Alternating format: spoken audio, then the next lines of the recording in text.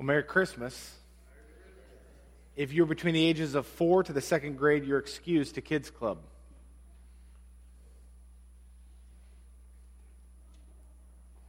Let the last of them go.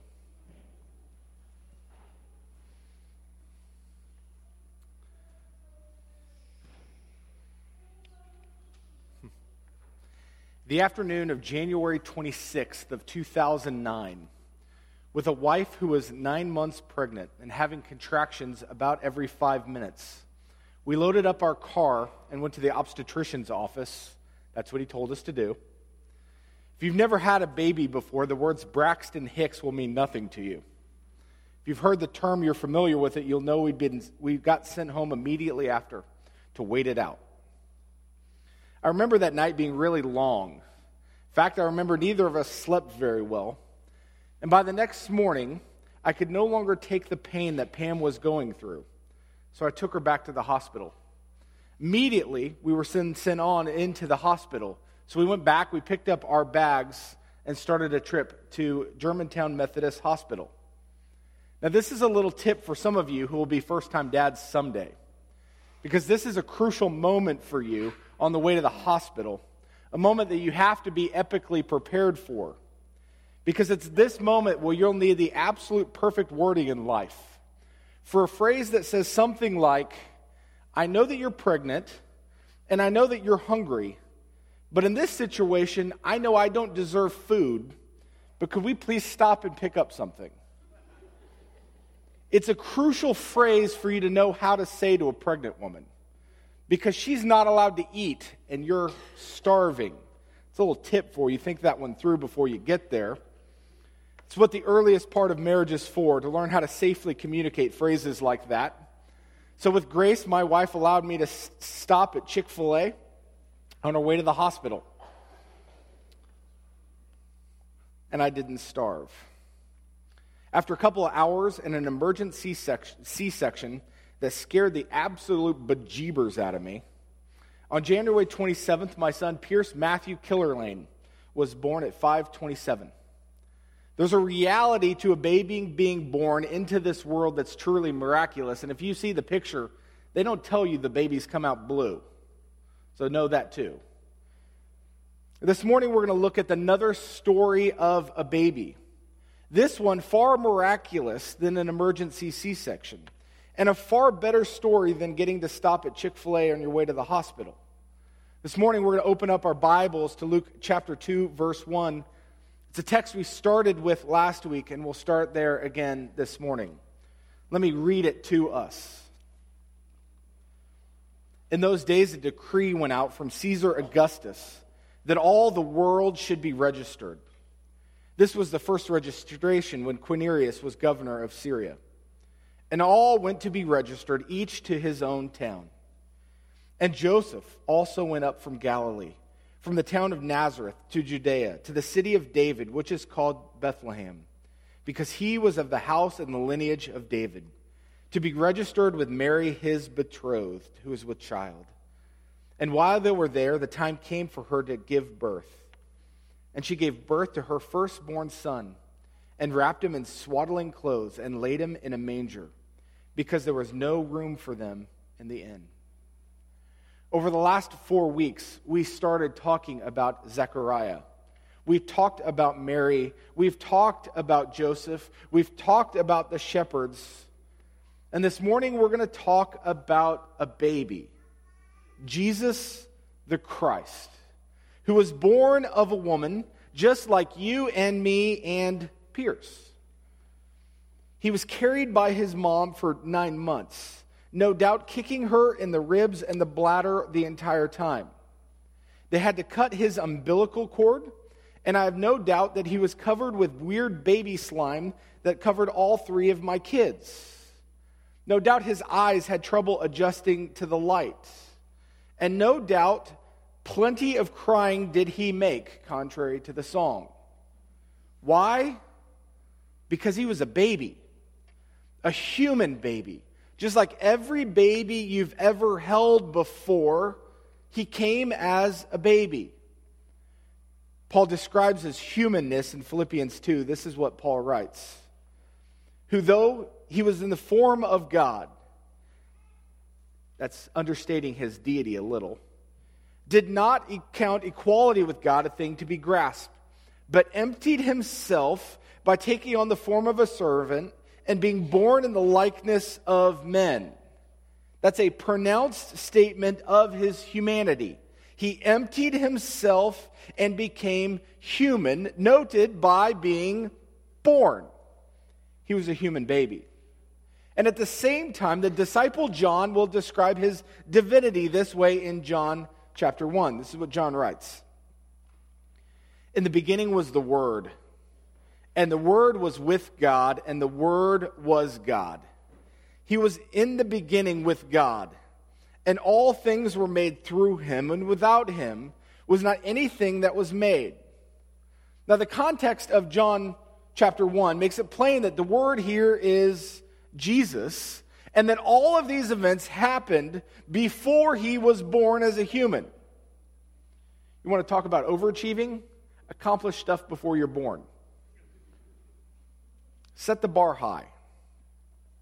But Jesus was pre-existent, which means he's always been, which means he was always there. We walked through that a little bit last week, talking about the shepherd's amazement. And the angels come, and the angels would have known Jesus before he was human. That Jesus was the creator, and then he came as a baby. John describes that for us in verse 14 of John 1. Saying, and the Word became flesh and dwelt among us. The NLT, my favorite rendition of this, says, and the Word became flesh and moved into our neighborhood. He's real. He was like one of our neighbors. The Word became flesh and dwelt among us, and we have seen his glory, glories of the only Son of the Father, full of grace and truth. The Word became flesh. And that is what we are celebrating today, and that is what we will celebrate tomorrow. That Jesus the Christ, the second person of the Trinity, who has always existed, who was the agent of creation, chose to empty himself and become like us and be born as a baby. So the question must be asked, why? Why did he do it? Why would someone so awesome and so powerful so empty himself to become human? The author of Hebrews answers this question for us in chapter 2. Hebrews 2:9 and following. But we see him, who for a little while was made lower than the angels, namely Jesus, crowned with glory and honor because of the suffering of death, so that by the grace of God he might taste death for everyone. For it was fitting that he, for whom and by whom all things exist, in bringing many sons to glory, should make the founder of their salvation perfect through suffering. Now, friends, don't miss the connections that the author of Hebrews is giving us. He made him a little lower than the angels. He emptied himself. The author is clearly making allusions to other biblical texts describing his humanity, and it was fitting that he, for whom and by whom all things exist, a clear statement of his divinity. He was God. And then he goes on to say that he came to found salvation through suffering. He was creating a new thing, salvation. You could be saved. Your sin could be removed. And it was accomplished, and it was perfected through suffering. Verse 14. Since therefore the children share in flesh and blood, he himself likewise partook of the same things, that through death he might destroy the one who has the power of death, that is, the devil, and deliver all those who fear of death were subject to lifelong slavery. He leans further into the why, to tell you that Jesus came to defeat Satan and in so doing defeat death. Process that one for a moment. Jesus comes on death and says, I win.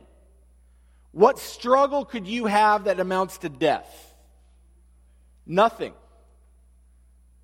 Jesus overcomes death on our behalf so that we could be delivered, verse 15. All those who fear of death were subject to lifelong slavery. We could be delivered and released from our slavery to sin. That is, those moments when you say, I won't do this anymore, and you still do it.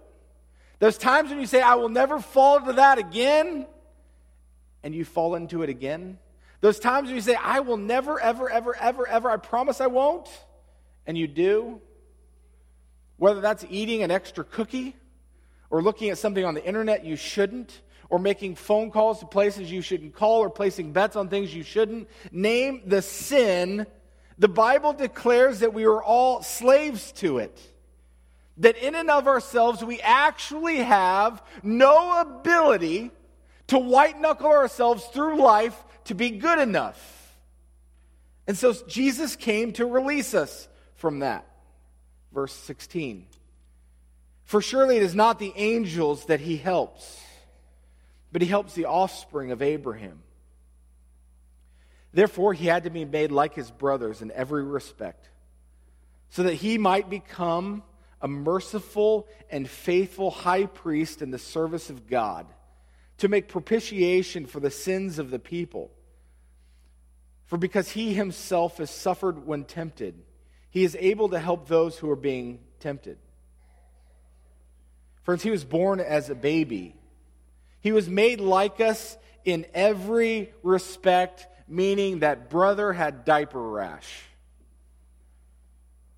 so that he might become the propitiation for our sins. He might pay the penalty for our sins. He'd become the atoning sacrifice for our sins.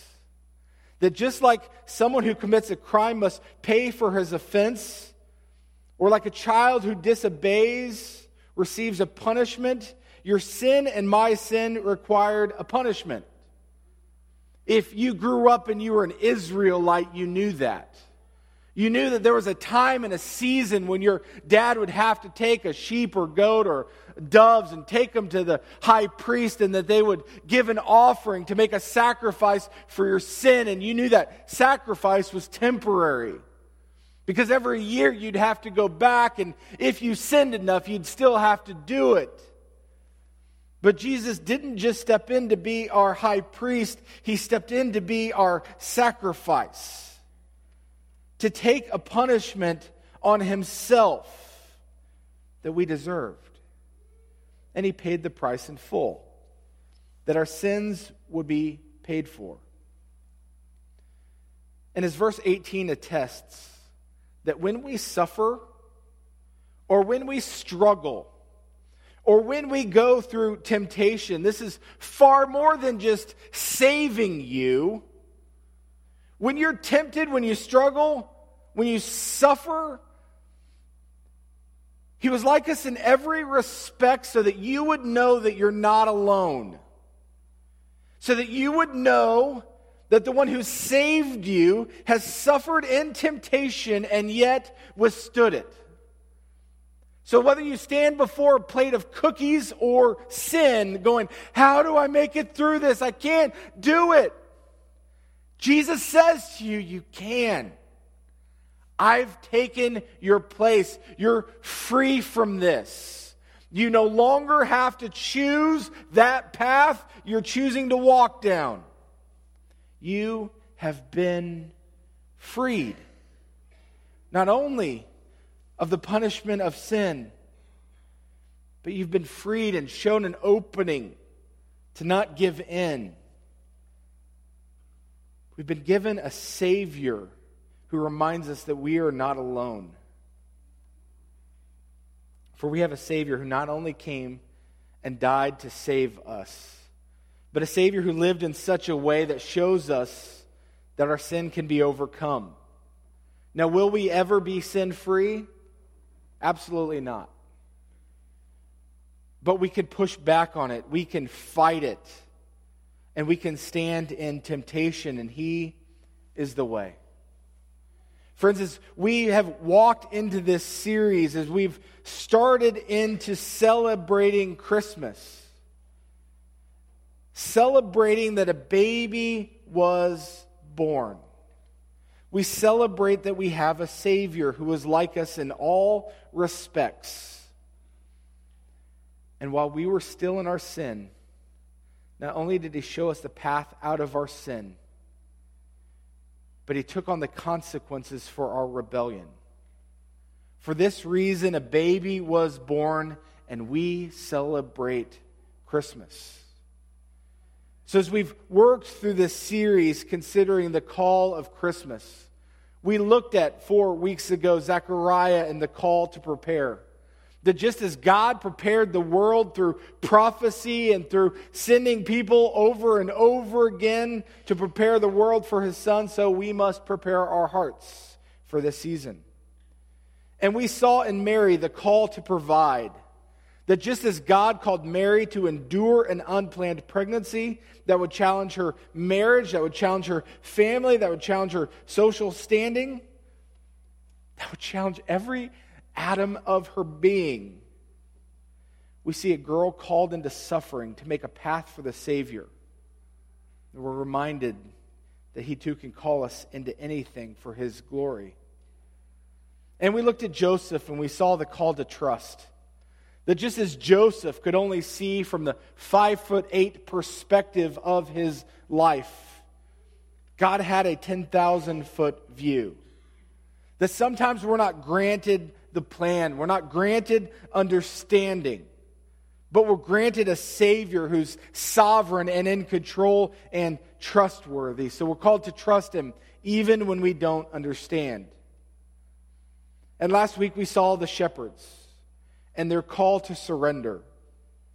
That the shepherds were out watching their sheep on a normal night when guys watched their sheep, when an angel sprang from the darkness and called them to give up everything to worship, and they did. Friends, this morning when we consider the birth of Jesus, that God, the second person of the Trinity, chose to incarnate Himself, to take on flesh, to be born as a baby, we must consider the call of Jesus. And I'll submit to you this morning that that call is a call to rest.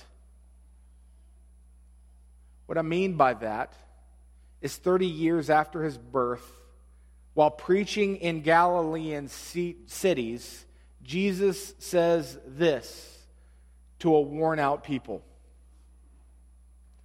Matthew 11:28. Come to me, all who are labor and are heavy laden, and I will give you rest.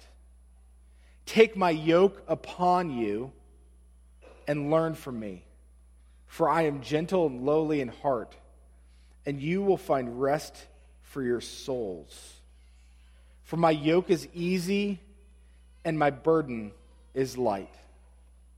Friends, this is the call of Christmas, to come to Jesus, knowing full well that you are tired and spent, knowing full well that you are burdened and struggling, which is, to be clear, to say this: the call to Jesus is not to get your act together. The call to Jesus is not to get your life straightened up. It's not to cross your T's and dot your I's. No, the call of Christmas is the reality of Christmas. That most of us are trying way too hard to be good and failing desperately. Most of us are struggling to obey that which we think is put before us. And we're trying to work out our salvation as we understand it by doing good things. And that's not the call of Christmas. The call is to come to Him, all who labor. The word here means that you're wearied, that you're tired, that you've been trying really hard, that you've been overwhelmed by hard work. Goes on to say, come to me, all who are heavy laden. The term here means that you're loaded down, that you're overwhelmed. To all of these situations, to these categories, Jesus says, come to me, and I will give you rest. Take my yoke upon you and learn from me, for I'm gentle and lowly in heart. Jesus says, don't yoke yourself any longer to the world, as if the world's expectations will satisfy you. Yoke yourself to me. It's an illustration anyone in this agricultural society would have understood. You take a young ox and you put it next to the old ox, so that the old ox can teach the young ox how to do it. So he works the hardest and he learns the way. Jesus says, let me do all the work for you. I've already accomplished it. Come next to me and learn my ways. That's the call of Christmas. That we would come to Jesus. We'd submit ourselves to Him. And in doing so, we would find rest for our souls. Friends, Jesus was born a baby and lived a sinless life and went to the cross to die on behalf of you and me. He came and His purpose was salvation for you and for me, so that we'd no longer have to work to earn God's favor. So we no longer have to find certain ways to find His love. So that we no longer have to achieve to be accepted. No, that's the very nature of His coming in the gospel is this, that you and I fall short, that we're sinners, that we struggle with sin, and that there's nothing we could do to earn God's favor. And the answer isn't more discipline or white-knuckling life. The answer was a baby born in Bethlehem who came to bring us salvation. So friends, this is the call of Christmas. Come to Jesus, all who are weary and heavy laden, and I will give you rest. It's that simple. Jesus says, and to all those who would believe in Him, He gives you the right to be called children of God by believing in Jesus. That's our call. That's the call of Christmas. So whether you find yourselves here, having believed in Jesus for a long time, but overwhelmed and tired from life, can I just urge you to go to Jesus with it? To find rest in Him in this season? Not in the stuff, not in the activities, not in the disciplines, not in the practices. Find your rest in Him. And if you've never believed in Jesus before and you get drugged here by an aunt or uncle or parent, and you're struggling your way through life, Jesus is the hope that we need. Jesus is the rest that we need. That as you look inside yourself and feel yourself struggling to try to accomplish things that you want to accomplish or do more than you think you can, or feeling insignificant or unloved or unappreciated, come to Jesus, the author and the perfecter of our faith, the one who created salvation, because here's the rest part. You and I can't be good enough. There's something so freeing about that. It isn't about your performance to God. It's about you believing in Him, about you trusting in Him. Come to Jesus, all who are weary and heavy laden, and He will give you rest. There's so much here in the gospel for us. Jesus came as a baby because we couldn't do it. Jesus came as a baby because you and I weren't going to be good enough. Jesus came as a baby because we couldn't follow rules. It doesn't matter how low you set the bar. Don't eat from the tree. Got it. Whether you had 1 or 500, we couldn't follow the rules. So Jesus came as a human, And he came as God to offer us a salvation that we could find nowhere else, to save us from our sin. Let me pray for us. Gracious Father, thank you that in eternity past, knowing full well who we'd be, knowing that each of us in this room would struggle with sin. There's not a single one here that doesn't, whether we want to admit it or not. Knowing full well that all of us would fall short, Father, rather than casting us aside, rather than kicking us to the curb, rather than telling us we're so undeserving of you, rather than leaving us to work it out on our own, rather than giving us a checklist or a measuring scale so that our good would outweigh our bad, Father, you took it on yourself to solve our problem, and you sent your Son, who came as a baby, who came in full humanity so that we'd always be able to relate to him. Came in full humanity so when we struggle and we're tempted and we're overwhelmed, we could know that there's a hope that's far greater than us. Came as a baby to offer us a salvation that we would come to you, all who labor and are heavy burdened, Father. That's all of us. Father, this season, will you grant us rest in your Son, Jesus? Rest for our souls to find a peace that transcends all understanding. Rest as in children of God. Rest as in your beloved, those in whom you take great delight. Rest as in the ones that you delight in and rejoice over and singing over. Father, may we find rest in you this season.